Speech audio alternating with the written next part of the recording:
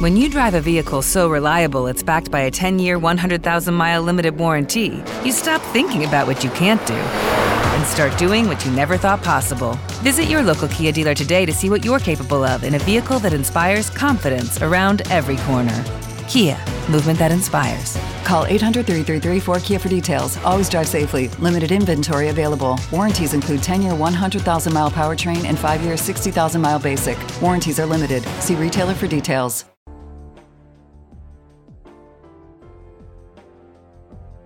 Thank you for listening to Depictions Media Radio.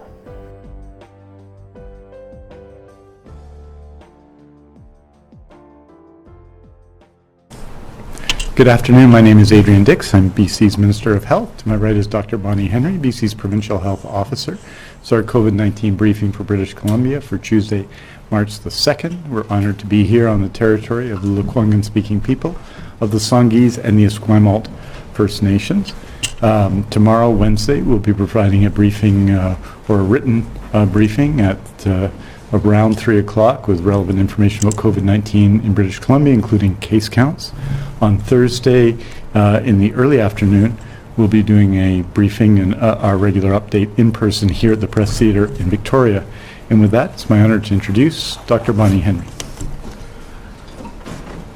Thank you and good afternoon.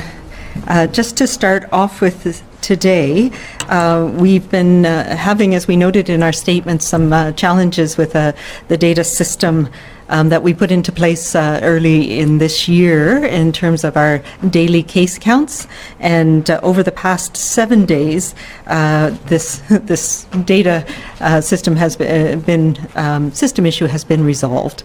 And over the last 7 days, there's been an additional 254 cases that needed to be counted in the system. And those will be reconciled on the BC CDC dashboard by later today. So if you notice a discrepancy, for those who follow those numbers, that is what it is due to. And so for today, there are an additional 438 new cases, including 9 epidemiologically linked cases in the last 24 hours. So that does not include the 254 cases over the last 7 days.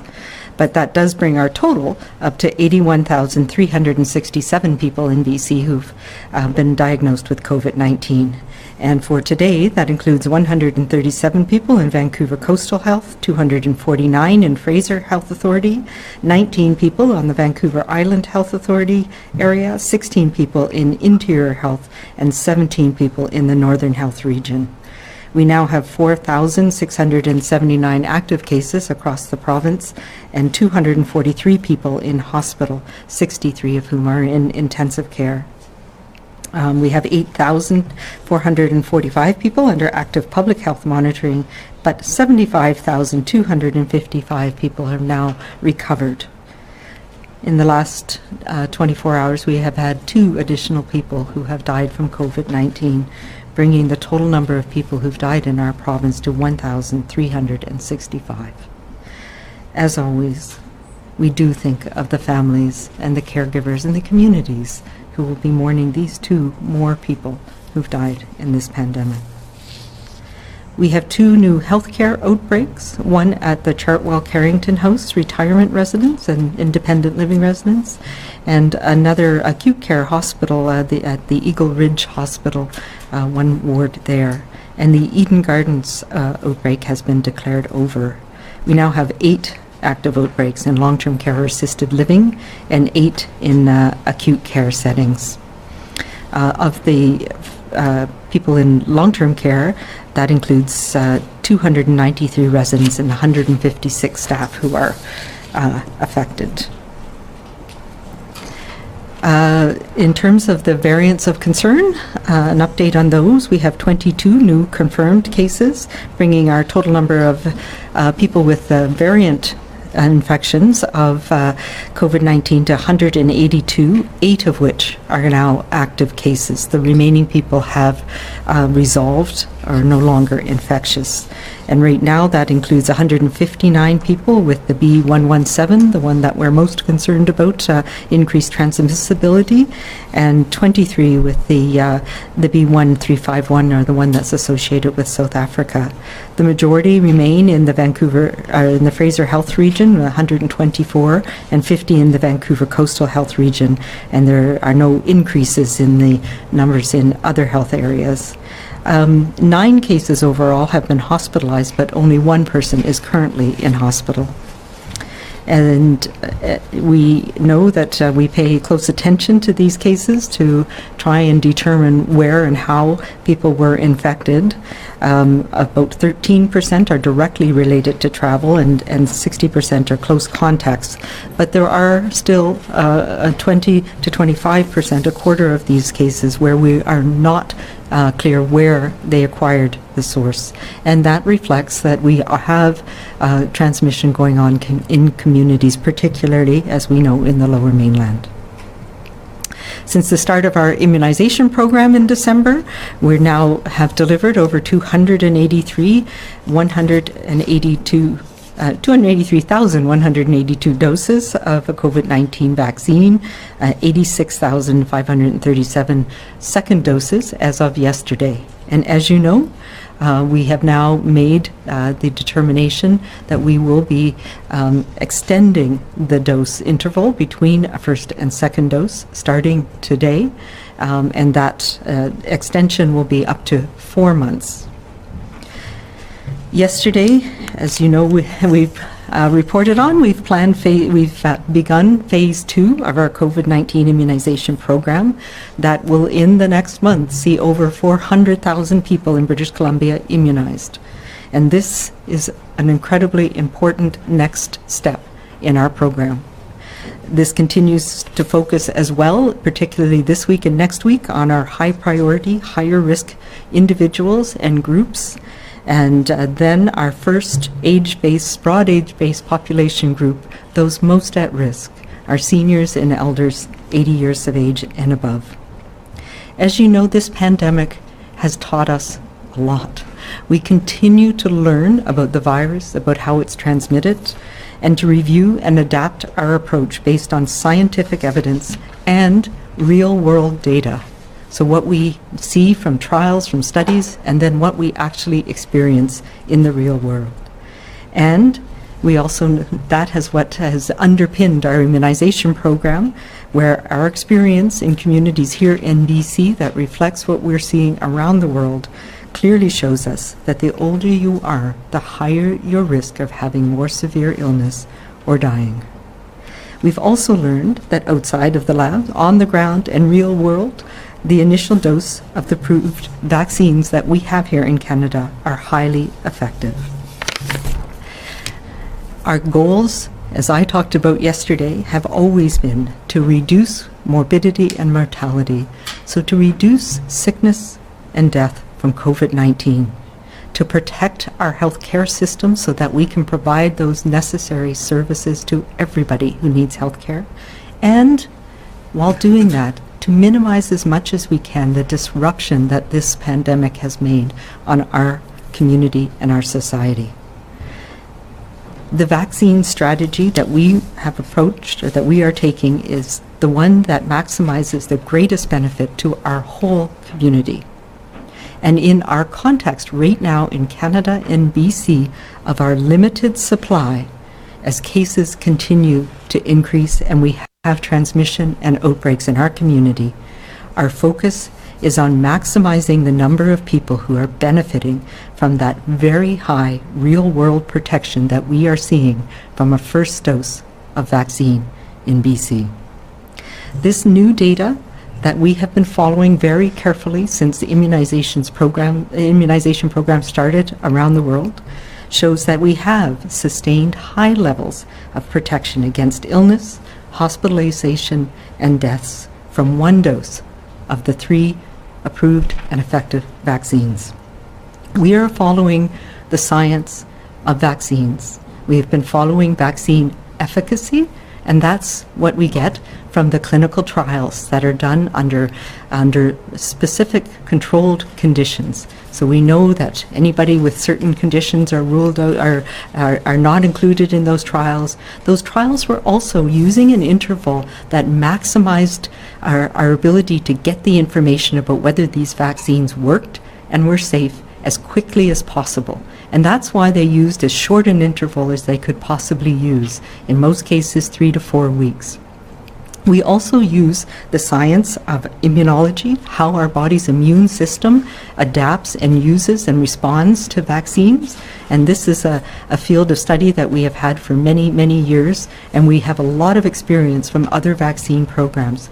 And we know that it takes time for our body to develop antibodies and for our cell-mediated immunity, the second part of our immune system, to be stimulated and active so it can respond if you're exposed to a virus. We also now have started and are using the data that we get from what we call effectiveness. So efficacy is that trials, the clinical trials where everything is very rigidly controlled, and effectiveness is the real world experience of what we're seeing when we use these vaccines in people in the real world. And we have been, from the very beginning, we have a great team of scientists at the BC CDC who have been doing this for many years in terms of influenza, looking at pertussis, all of the immunization programs that we have, and understanding the vaccine effectiveness. How well do these vaccines work in our populations in BC, in Canada? And that's led by Dr. Danuta Skowronski at the BC CDC and her team, and Dr. Monica Naus. And we have a lot of experience in this. And from the very beginning of our COVID vaccine immunization programs, we put in those studies, those real-world population studies, to understand the effect of these vaccines in our community. And we focused on the people most at risk in long-term care and healthcare workers. And that data tells us that the effect that we're getting, the benefit and the protection from a single dose after about 3 weeks, is upwards of 90%.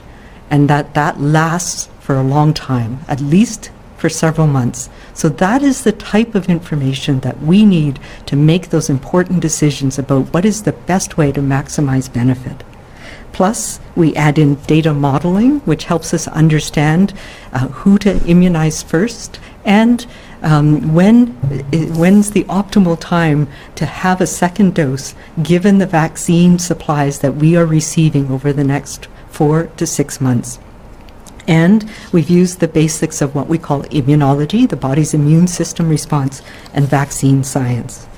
And that is why I am so confident that the decision we made over this past weekend to extend that interval is the best one, based on all of the science and the data that we have, to maximize the benefit to everybody in our community here in BC, so that we can both stop people from getting seriously ill, prevent people from needing hospitalization, and prevent people from dying, as well as getting well on our way to being able to reduce this disruptive restrictions that we have to put in place to prevent transmission of the virus in the near term.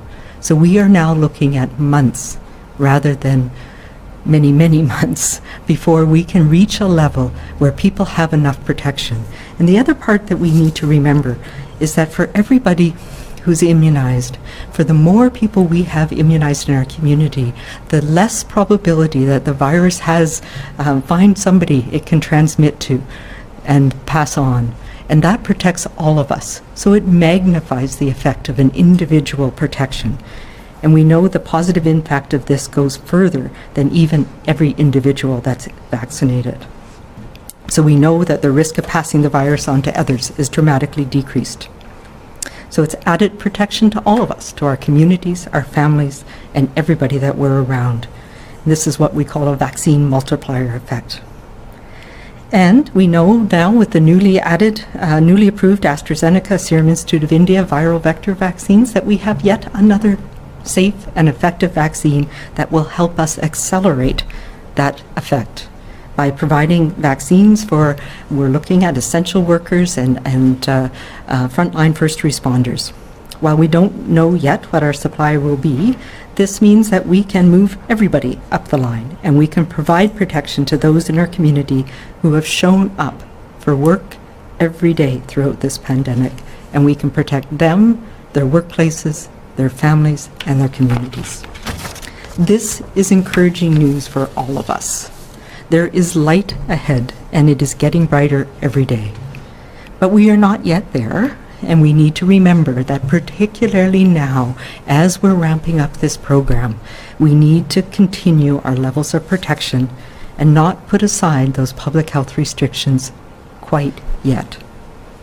It is Ryan here, and I have a question for you. What do you do when you win? Like, are you a fist pumper, a woohooer, a hand clapper, a high fiver? I kind of like the high five, but if you want to hone in on those winning moves, check out Chumba Casino. At ChumbaCasino.com, choose from hundreds of social casino style games for your chance to redeem serious cash prizes. There are new game releases weekly, plus free daily bonuses. So don't wait. Start having the most fun ever at ChumbaCasino.com. No purchase necessary. VGW Group. Void where prohibited by law. See terms and conditions. 18+. With Lucky Land Slots, you can get lucky just about anywhere. Dearly beloved, we are gathered here today to... Has anyone seen the bride and groom? Sorry, we're here. We were getting lucky in the limo and we lost track of time. No, Lucky Land Casino, with cash prizes that add up quicker than a guest registry. In that case, I pronounce you lucky. Play for free at LuckyLandSlots.com. Daily bonuses are waiting. No purchase necessary. Void where prohibited by law. 18+. Terms and conditions apply. See website for details. We have to have the confidence that we are slowing the spread in a sustained way to stop easing our restrictions. But with this rapidly increasing number of people being immunized, that is going to happen sooner. And that means we can reduce those restrictions and increase visits in long-term care much sooner.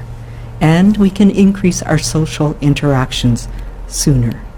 Those are the things that are going to be important. We now know from the real-world data that we don't need to rely on second doses before we can lift some of these restrictions if we have enough people protected and we can stop that transmission in our communities. So that is our goal right now. And when we by the time we get to the end of June, July, where we have everybody protected with a single dose, we will know more about when is the optimal timing for a booster dose. Do we need a booster dose that will help us deal with some of the variants that we're seeing in other parts of the world? All of that science is going on now, and by the time we get through these next few months, we'll have a better idea about that, about what we need to get us through the next respiratory season and the next few years. But right now, we know that maximizing the benefit of a single dose for more people in British Columbia is going to get us to our post-pandemic goal sooner, and is going to protect more people, keep more people from needing hospitalizations, and prevent more people from dying. This means right now we need to stay committed to using our layers of protection, to stay small, stay local, and remember to continue to be kind, be calm, and be safe.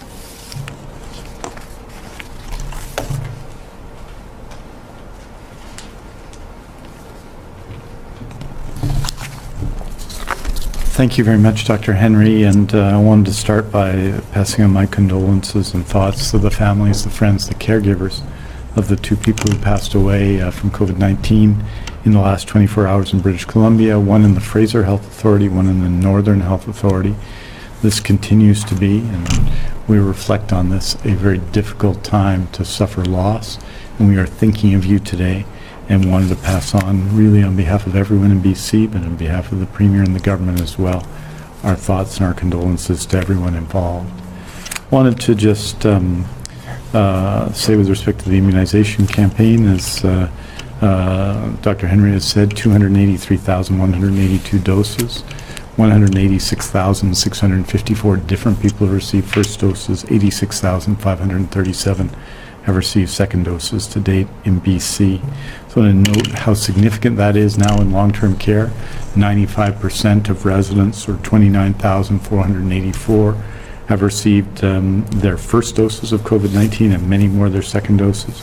97% of our target for workers in long-term care, which had been 39,000, that's 37,790 such workers, 60,164 frontline social workers, 5,740 essential workers, 15,199 community healthcare workers, 751 people waiting for long-term care who are generally in acute care hospitals, 748 as we start providing care to home care recipients. All of this significant, all of this already occurred, and all of it makes our healthcare system safer, and you have seen the results in long-term care. Today there are only 6 remaining outbreaks in long-term care, and I just want to thank all of the people involved in this so far. This is involved because the long-term care and the assisted living clinics have all been individual clinics all over the province, more than 1,000 different locations so far. This has involved an extraordinary effort by healthcare workers, by people who work in care homes, by the residents themselves, by everyone involved to support this effort. And all I feel towards everyone involved is a real sense of gratitude. This includes many people in rural and remote Indigenous communities as well, in First Nations communities in particular all across the province, because that is a significant part of our plan as well, and has involved tens of thousands of people receiving their first dose immunizations. I wanted to just respond to a question that I got a fair amount through email last night from self-advocates, people living with disabilities, people living with developmental disabilities. I just want to note that the Office of the PHO, I think it's Deputy Provincial Health Officer Daniel Ben-Smith, regularly meets with organizations representing people with disabilities, including developmental disabilities, and are very aware and very focused on the particular challenges faced by these groups. The Provincial Health Services Authority in particular, Maureen O'Donnell, the Vice President there, who has been working on this file, has been working hard to deal with the issues around prioritization in the vaccination program. Some people who are living with disabilities will be receiving or have received, been prioritized in our current phase of our immunization plan, depending on where they reside. For example, people with disabilities in group homes will be in phase 2, which are vulnerable populations living and working in select congregate settings. Adults with very significant developmental disabilities that increase risk to COVID-19 are prioritized in phase 3 of the plan under the category people aged 69 to 16 who are clinically vulnerable, and will be immunized at the same time as people who are 74 to 70 years old, and that will be in April. Making immunizations available to these groups will be coordinated through specialty clinics and medical providers. So I wanted to pull up to date of that. Obviously that information is available, but we have an extraordinary community, a vigorous community of self-advocates and families who advocate for family members. So I wanted to just make sure that people had that information. I wanted to note that we will be providing in the statement information about PPE that's arrived in the province over the last couple of weeks, and those who are interested in that can look to the statement for that information.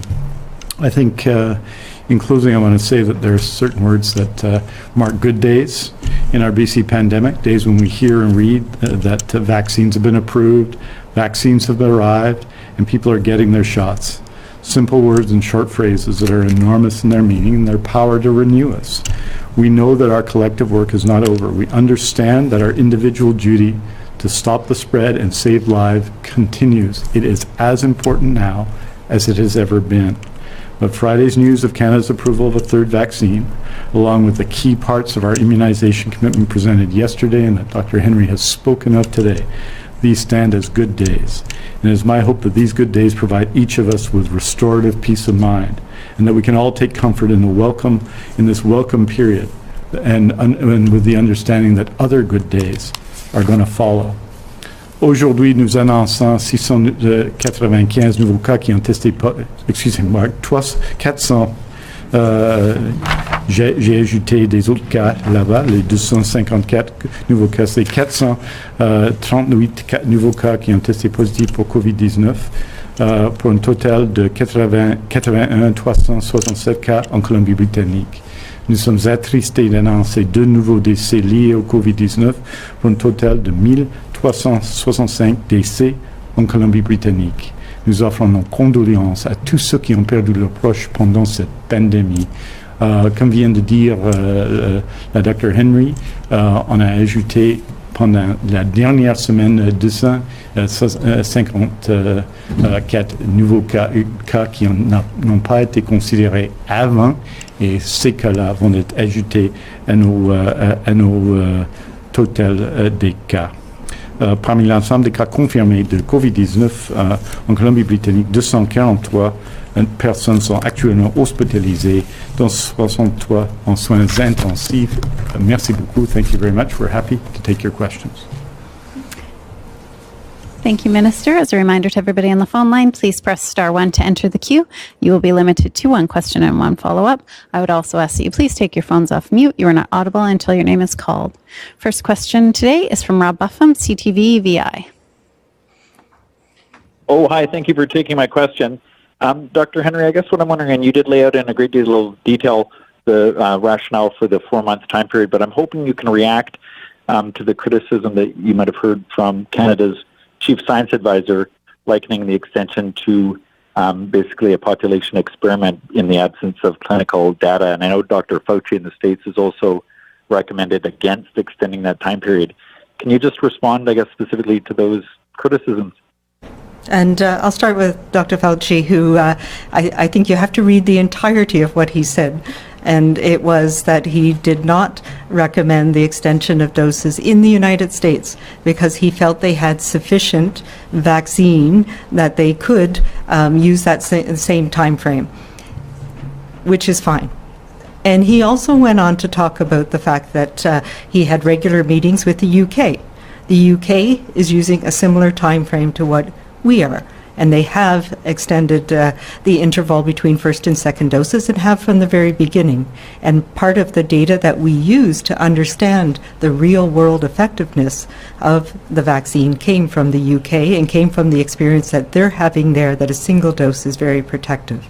And Dr. Fauci went on to say that each of those approaches is correct and is right and works for them.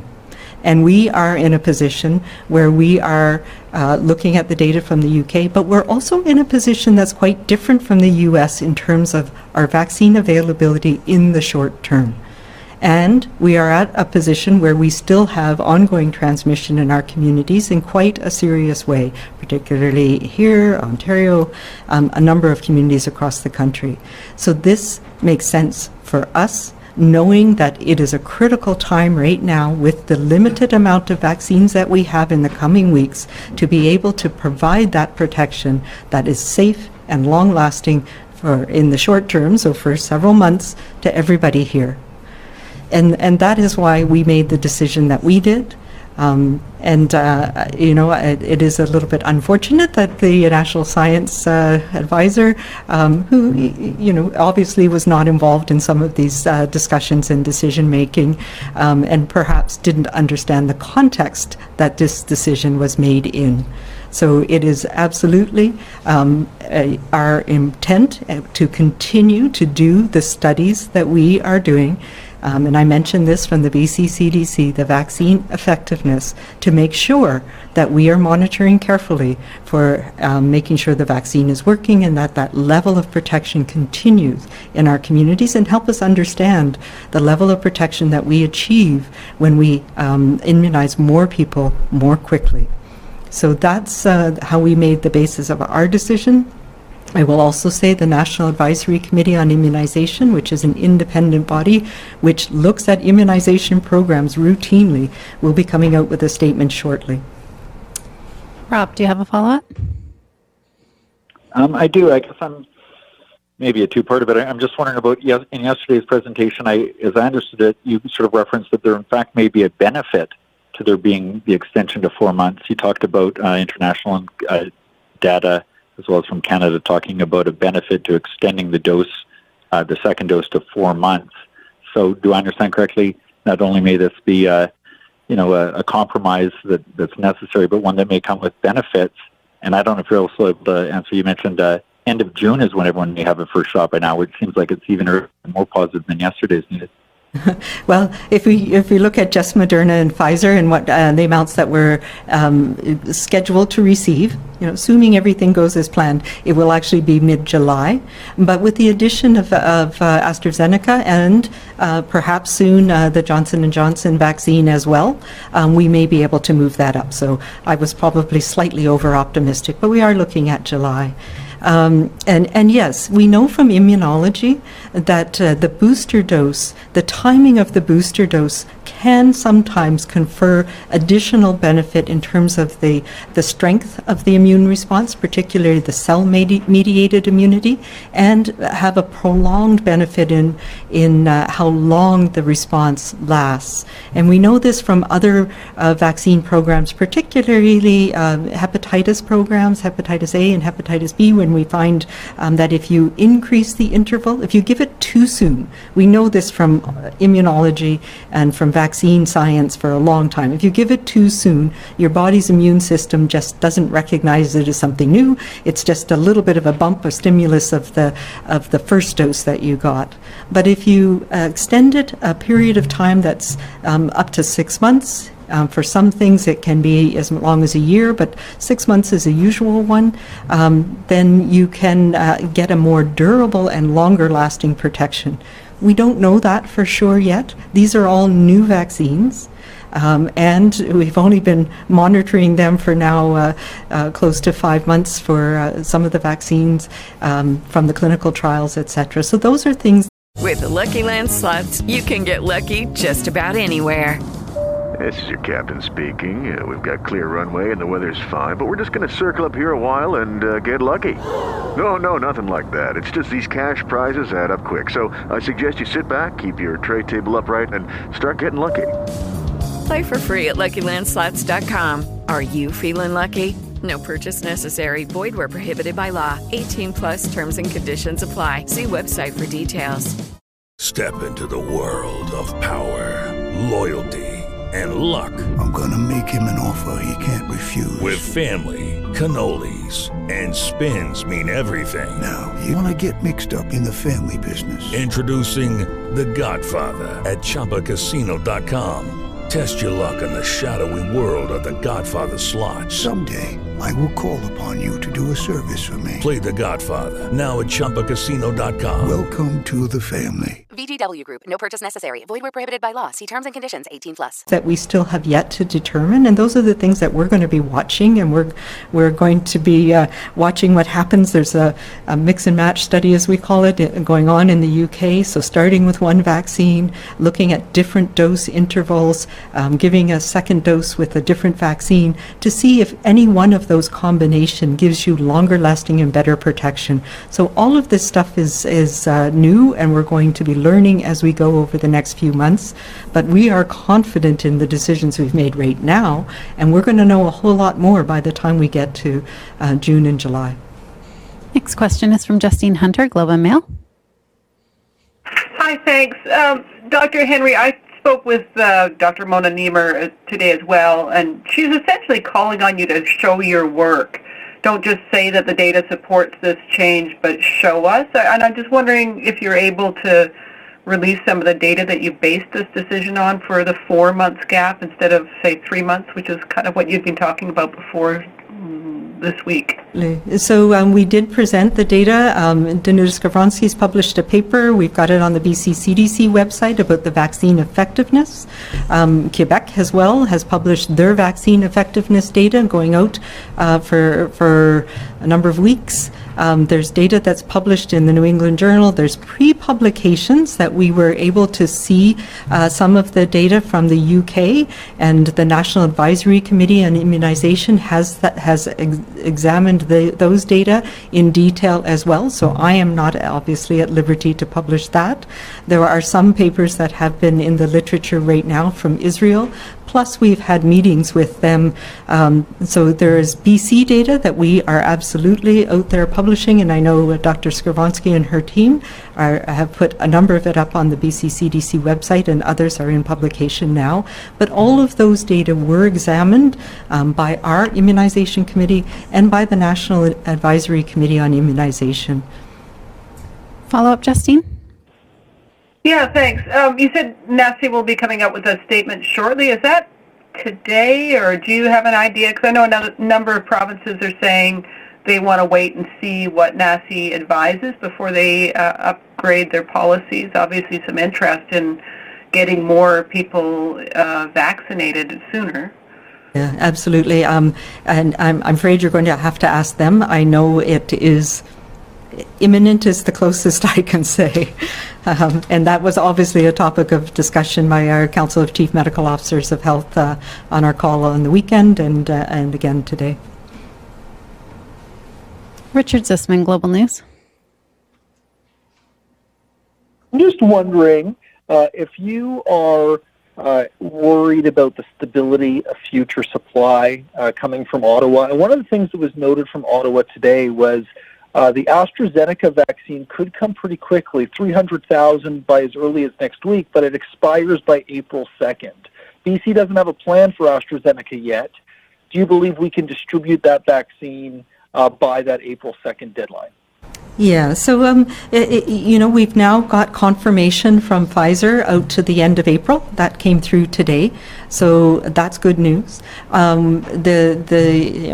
we are not the ones managing the contracts with the suppliers. That's happening through the National Operations Center in Ottawa, but we know they have been working hard. And this is one of those things there across the country. All of us are working together on this. We all want this to work as best we can. We're sharing information daily, and we have those really strong connections with Ottawa, and they tell us, and you can confirm it with them, but they do tell us that the new production facility that Pfizer has brought online is working well, and that they are confident that they're going to get the doses that they've confirmed between now and the end of April. We also understand that the ongoing modifications that were made in the Moderna plant means that they are able to ramp up production, not just for Canada, but for global good.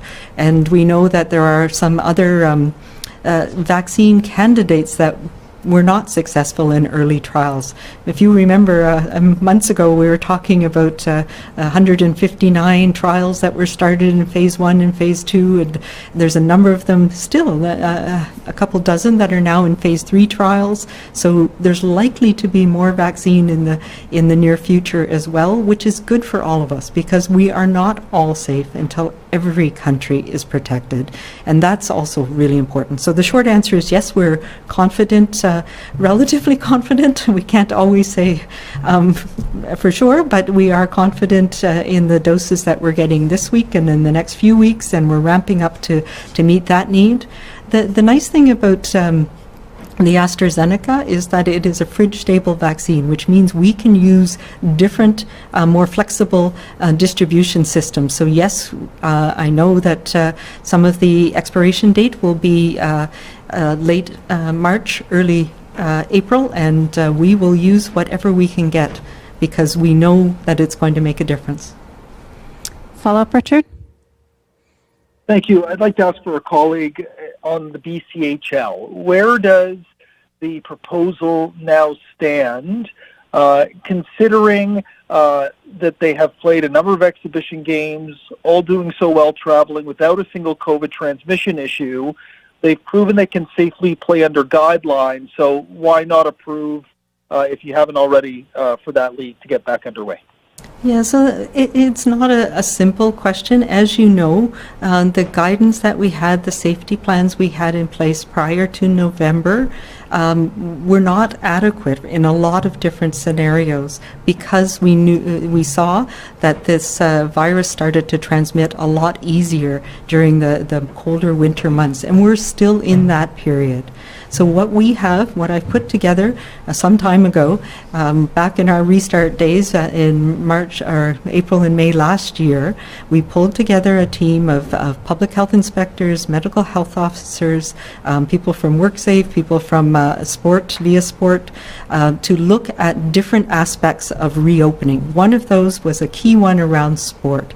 And they're the ones that provide advice to me around whether we should accept variances or not to the gatherings and events order, and they do consultation back and forth with the different leagues and provide advice on where the areas of concern. And right now they are continuing to work with the BCHL and with our regional teams, because the plan is dispersed around the province in a way that's slightly different from the Western Hockey League, for example. So that is still in the consultation process, and there have been a number of concerns identified, I'll be blunt about that, that need to be addressed before we can before that can happen safely. And I know timing is an issue, and whether those can be worked out or not, I am not clear. Marcella Bernardo, News 1130. I have to follow up on Richard's question because I need to know if the WHL has been approved now, because we're already reporting that they're planning to start up again at the end of March. So if you could clarify whether or not the 5 BC teams in the WHL will actually be playing games in Kamloops and Kelowna later this month. That's correct. The Western Hockey League has been approved. We were talking about the BCHL. Now, follow up, Marcella. Okay, and so just to follow up, a completely different question. School safety heading into spring break, and have you given any thought to, now that we have so many variant cases in hot zones in the Fraser Health region and in the Lower Mainland, have you given any thought to possibly starting spring break sooner, sending kids home earlier in places where there seems to be a lot more exposures linked to variant cases? Have I given any thought to it? Of course. Have we been consumed by worrying about these issues? Yes. And we know for some school districts, March break starts earlier. The main focus is the 16th, starting the week of the 16th. And yes, we've been speaking a lot with the school districts. Dr. Gustafson from my office and the BC-CDC has been engaging with the schools. We've been looking at Parks and Rec. We've been looking at, how can we find safe places for young people to have activities during March break that they can socialize some more, but do it in a way that is safe. So we are looking at a whole lot of things. It's not an easy question. Timing of when schools start and restart and when the break starts is all with the Ministry of Education. We are also working very closely, and Fraser Health is working very closely with particularly the Surrey School Board, Surrey School District, to look at what are the issues in the schools, how can we enhance, protect, do the things that we need in that district to address the high level of transmission in the communities that, again, as you mentioned, is reflected in the schools. Part of that, of course, is doing extra testing around people who are infected with these variants to make sure we can stop transmission. Even if we don't know how they became infected, we can ensure that we're not getting rapid takeoff. That is what we're focusing on right now, focusing on where we were. If you think back to March of last year, when we were talking about how important it was to do contact tracing both backwards and forwards. So making sure we try and understand as best we can where things are being transmitted and how and who, so that we can absolutely ensure that we're not allowing transmission to take off. That's been our focus right now. If we look, though, at school breaks, where we see transmission increasing in school-aged children is when they're not in school. So that is something we need to take into account as well. So all of these discussions are definitely going on, and we will have more to say about that in the coming days and week. I say week because it's coming up very quickly for many. Next question is from Cindy Harnett, Times Colonist. Thanks very much for this. Can you offer further detail into the instructions to health authorities this week, Island Health, for instance, on when they must cancel the second doses and for whom they are canceling the second doses? For example, I guess people in long-term care. And is the idea to turn some of those second dose clinics that are canceled into first dose clinics for others? Yeah, so as you know, the discussions around this have been ongoing as the evidence has been building over the last week, really, when the studies from the BC CDC, from Quebec, and the National Advisory Committee on Immunization was meeting last week. So we did have discussions about this over the weekend. We had discussions about, is there some people where you should make sure they have a second dose for their own individual protection? And really the data showed us that even those most vulnerable, people in long-term care homes, had that really high protection after a single dose. So it was felt by the immunization team that there is no need for anybody right now to need that second dose, and that we needed to stop them as of when we made the decision yesterday. And so every dose today that would go to a second dose is now going to protect an additional person in our community in the high priority groups. So the decisions were made to pivot across the board, because there is no evidence that suggests that one person more than another needs that small bit of individual protection, and we do better by everybody by spreading those doses to other high-risk people. So that was the direction given to all health authorities, and some clinics were switched to instead of having people come in for second doses, they were able to bring people in for the same vaccine to protect more people in that community. And I know that's happened in a number of communities, but it a little bit depended on logistics. Cindy, do you have a follow-up? Thanks very much. I wonder if you can describe a little further. I'm taking it that a pivot is a major one for many of the health authorities. And with the accelerated timelines, what would that mean with respect to long-term care? Would we maybe see the increased visits move up sooner too, and if so, when?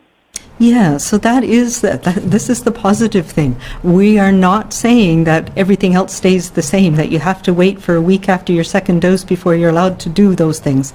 We're now saying that evidence shows us that that high level of protection is there, at least in the short term, after one dose. So that does move up the timeline for us to be able to increase visits to long-term care. We're focusing on ensuring that essential visitors are immunized, and that we are doing our best to protect people who go in. Hey guys, it is Ryan. I'm not sure if you know this about me, but I'm a bit of a fun fanatic when I can. I like to work, but I like fun too. It's a thing. And now the truth is out there. I can tell you about my favorite place to have fun. Chumba Casino. They have hundreds of social casino style games to choose from, with new games released each week. You can play for free anytime, anywhere, and each day brings a new chance to collect daily bonuses. So join me in the fun. Sign up now at ChumbaCasino.com. No purchase necessary. VGW Group. Void where prohibited by law. See terms and conditions. 18+.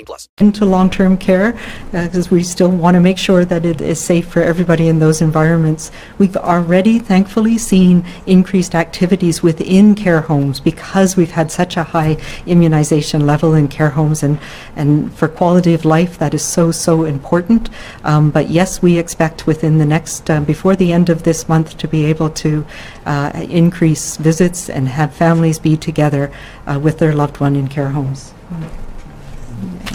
I know this is something that's important for us. Yeah, and this is something we're working on now, and I think Dr. Henry made this clearer when she spoke of it yesterday, and it's something that's very important to us, obviously, is to address and increase and try and provide some, it won't be a return to normal, it can't be a return to normal during the pandemic, but a return to closer to normal, which is what we're looking for. And so that work is being done and has been going on throughout the pandemic and is accelerated now. So we'll be working on that. Just to put it in context, that's 196,654 first doses and 86,537 second doses. So it's approximately 110,000 people who have received first doses who would be following the new guidelines and the new situation having a second dose delayed. But the good news in that is a lot more first doses, a lot more places we can keep safe. I'd also say that at the moment, the majority of people in long-term care have received second doses as well, a majority of residents, a majority of staff, because that's been the plan we've been going on up to now. And the response in long-term care, the 69,000 residents and staff, the almost 6,000 essential visitors, the 15,000 community healthcare staff, in addition to that, the 60,000 frontline staff people who've received immunization, that's made a real difference.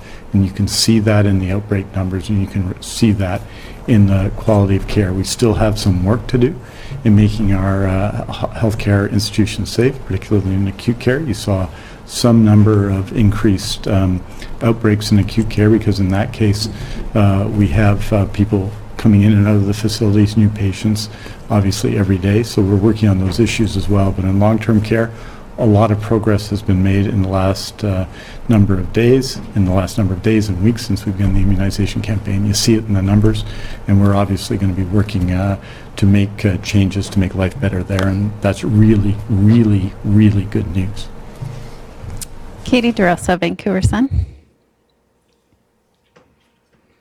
Hi, Dr. Henry. I'm just wondering, you had said yesterday that essential workers could opt for the AstraZeneca vaccine if they wanted to get vaccinated sooner. I'm wondering about vaccine choice for the general public. When it gets to phase 3 and 4, will members of the general public, if they're, say, offered AstraZeneca, could they decline it and wait longer to get the other two, or what is the level of choice available to the general public? So let me be very clear. The vaccine you are offered is the best vaccine. All of the vaccines that we have available for use in Canada are safe and effective, and a single dose provides good protection from all of them. And we will be continuing to monitor that. The difference that we have, we've built the foundational part of our immunization program on the two vaccines that we have the most of early on, and that's the Pfizer and Moderna vaccines. So if you are in our mass clinics, those are the vaccines we'll be using. And no, you won't have a choice between Pfizer or Moderna. You'll take the one that's there in front of you, and I encourage everybody to take the one that's there in front of you. When it comes to the additional vaccines that we are having, the advantage they have for us is that we are able to be more agile in how we use them because they are stable at fridge temperatures, which means we can go into more places in the community. And we know from modeling studies and from the data that we have about who's transmitting to whom that some of the key areas that we can use immunization to help stop transmission in our communities, that gets us to the end of the pandemic sooner. So that's why we're talking about focusing vaccine on some of the essential workplaces where people cannot work from home, where we've had outbreaks in the past, and of course on first responders who have been out there on the front lines every day and are at risk because of their job of spreading it between each other and having to isolate and the administrative challenges that provides as well. So that's where we will be targeting this more flexible vaccine early on. And so there is a bit of choice. I would not suggest people wait. These vaccines are all good and they all work, and we've seen that across the world. So the vaccine that you have is the best vaccine right now, and we'll be coming out with some more details. We're looking at the numbers and where we can have the best impact and some of the modeling about who's transmitting to who to help us look at the limited number of doses that we have to begin with the AstraZeneca vaccine. Follow-up, Katie? Yes, but is it still accurate that the AstraZeneca vaccine will not be used for anyone over 65 because of the limited clinical research? Yeah, it is approved for use by Health Canada, but our program here in BC is to focus it on the younger age groups because we have a very strong program based on age, and we think that the timing for people in their 60s will be in the next few months, whereas we know that if we can target younger people who have more social interactions, who would have to wait much longer for the Moderna Pfizer vaccines, that we can make a greater impact and can protect more people in that sector. So our program will be targeting at younger people, yes. We have time for one more question. For everyone listening, Dr. Henry and Minister Dix will release a statement this afternoon with the latest information on cases, hospitalizations, and outbreaks, which you can find at news.gov.bc.ca. For updated province-wide restrictions, visit gov.bc.ca/COVID restrictions. And for information about the province's orders and pandemic supports, visit gov.bc.ca/COVID-19. Last question today is from Tanya Fletcher, CBC. Dr. Henry, you mentioned widespread easing of restrictions will happen when we see slower spread and ramped up vaccines, but our new case numbers have kind of stalled or plateaued for several weeks now, despite the vaccine getting into people's arms already. So is there a more specific benchmark you'll be watching for on that front? When should we expect daily caseloads to reflect the vaccine effort, aside from the success in long-term care homes we've already seen? Yeah, we've been, we think it's a lot, but yes, we've been targeting those high-risk areas where we're seeing outbreaks, where we knew people were being hospitalized and dying. So, and we've seen the success of that. Doing that on a broader population basis is going to take more time, and that's why we're looking at how can we strategically target some of those other settings where we're seeing outbreaks, and that will help reduce the risk of transmission for all of us in the community. So it does build up over time, and the things that we watch are that rolling 7-day average, because we know that due to the way our lab system works, some days we have more cases than others reported, but it's much more important about when people when their onset of illness is, and that's the epidemiologic curve that we look at on a regular basis. So we will be targeting vaccine to see if we can affect that as well. So rolling day, 7-day rolling average, where the outbreaks are happening, looking at our hospitalizations and our and people in ICU, that's a really important metric that helps us understand if we're immunizing the right populations, for one thing.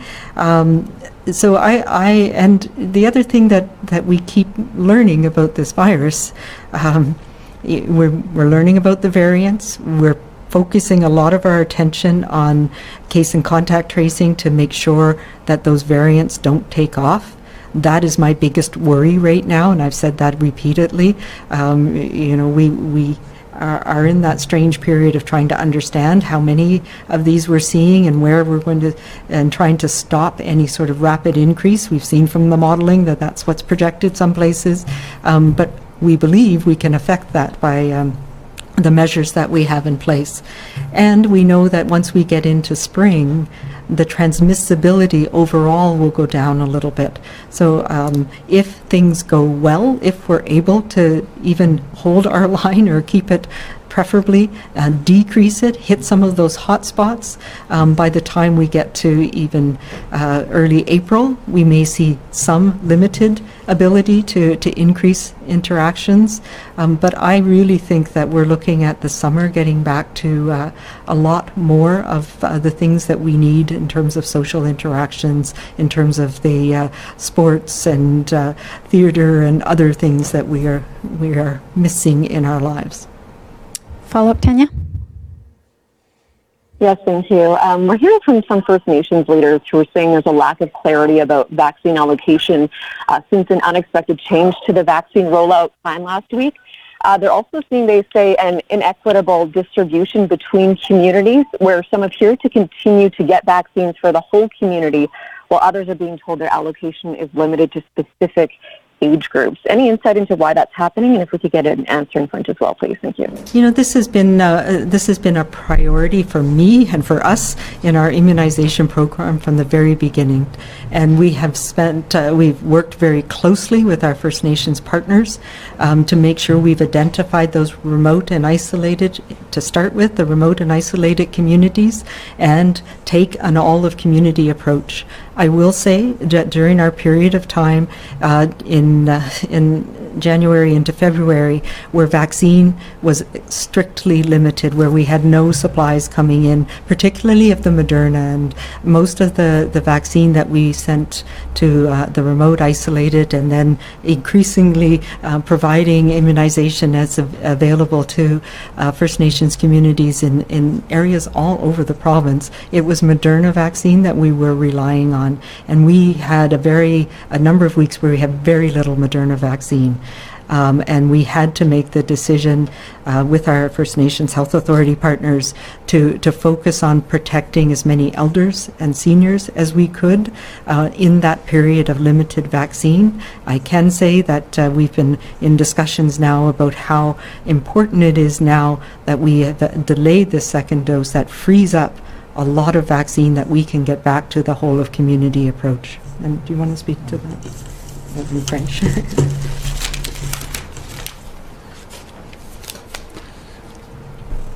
And just say, Tanya, I mean, I understand that consideration and that concern from some First Nations communities and others, but I think the decisions made this week and the path going forward and the extraordinary effort everyone's made together over the last few weeks are really going to be, I think, very positive. And so, yes, there are some communities that had a whole-of-community approach and others where we were much more working with our partners targeting immunizations to those who are most vulnerable.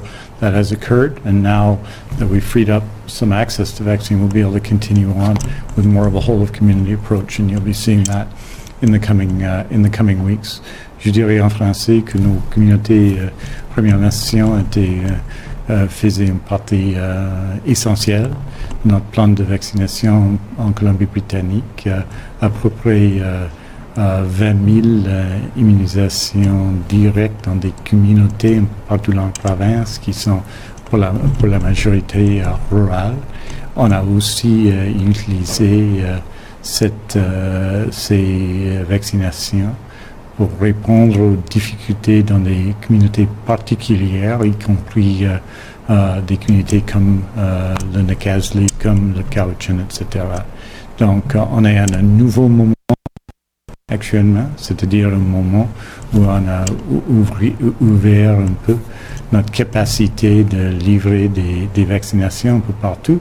Et je pense qu'avec nos partenaires dans la FNHA et d'autres, on va réussir à continuer nos efforts, mais à améliorer et à augmenter nos efforts dans cette communauté. C'est absolument essentiel.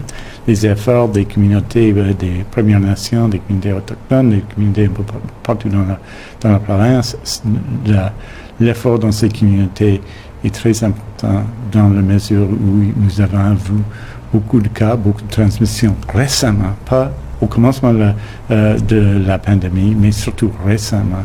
Et il va falloir répondre à cela. Et je pense que notre campagne, dès aujourd'hui, va améliorer et augmenter nos efforts dans ce domaine.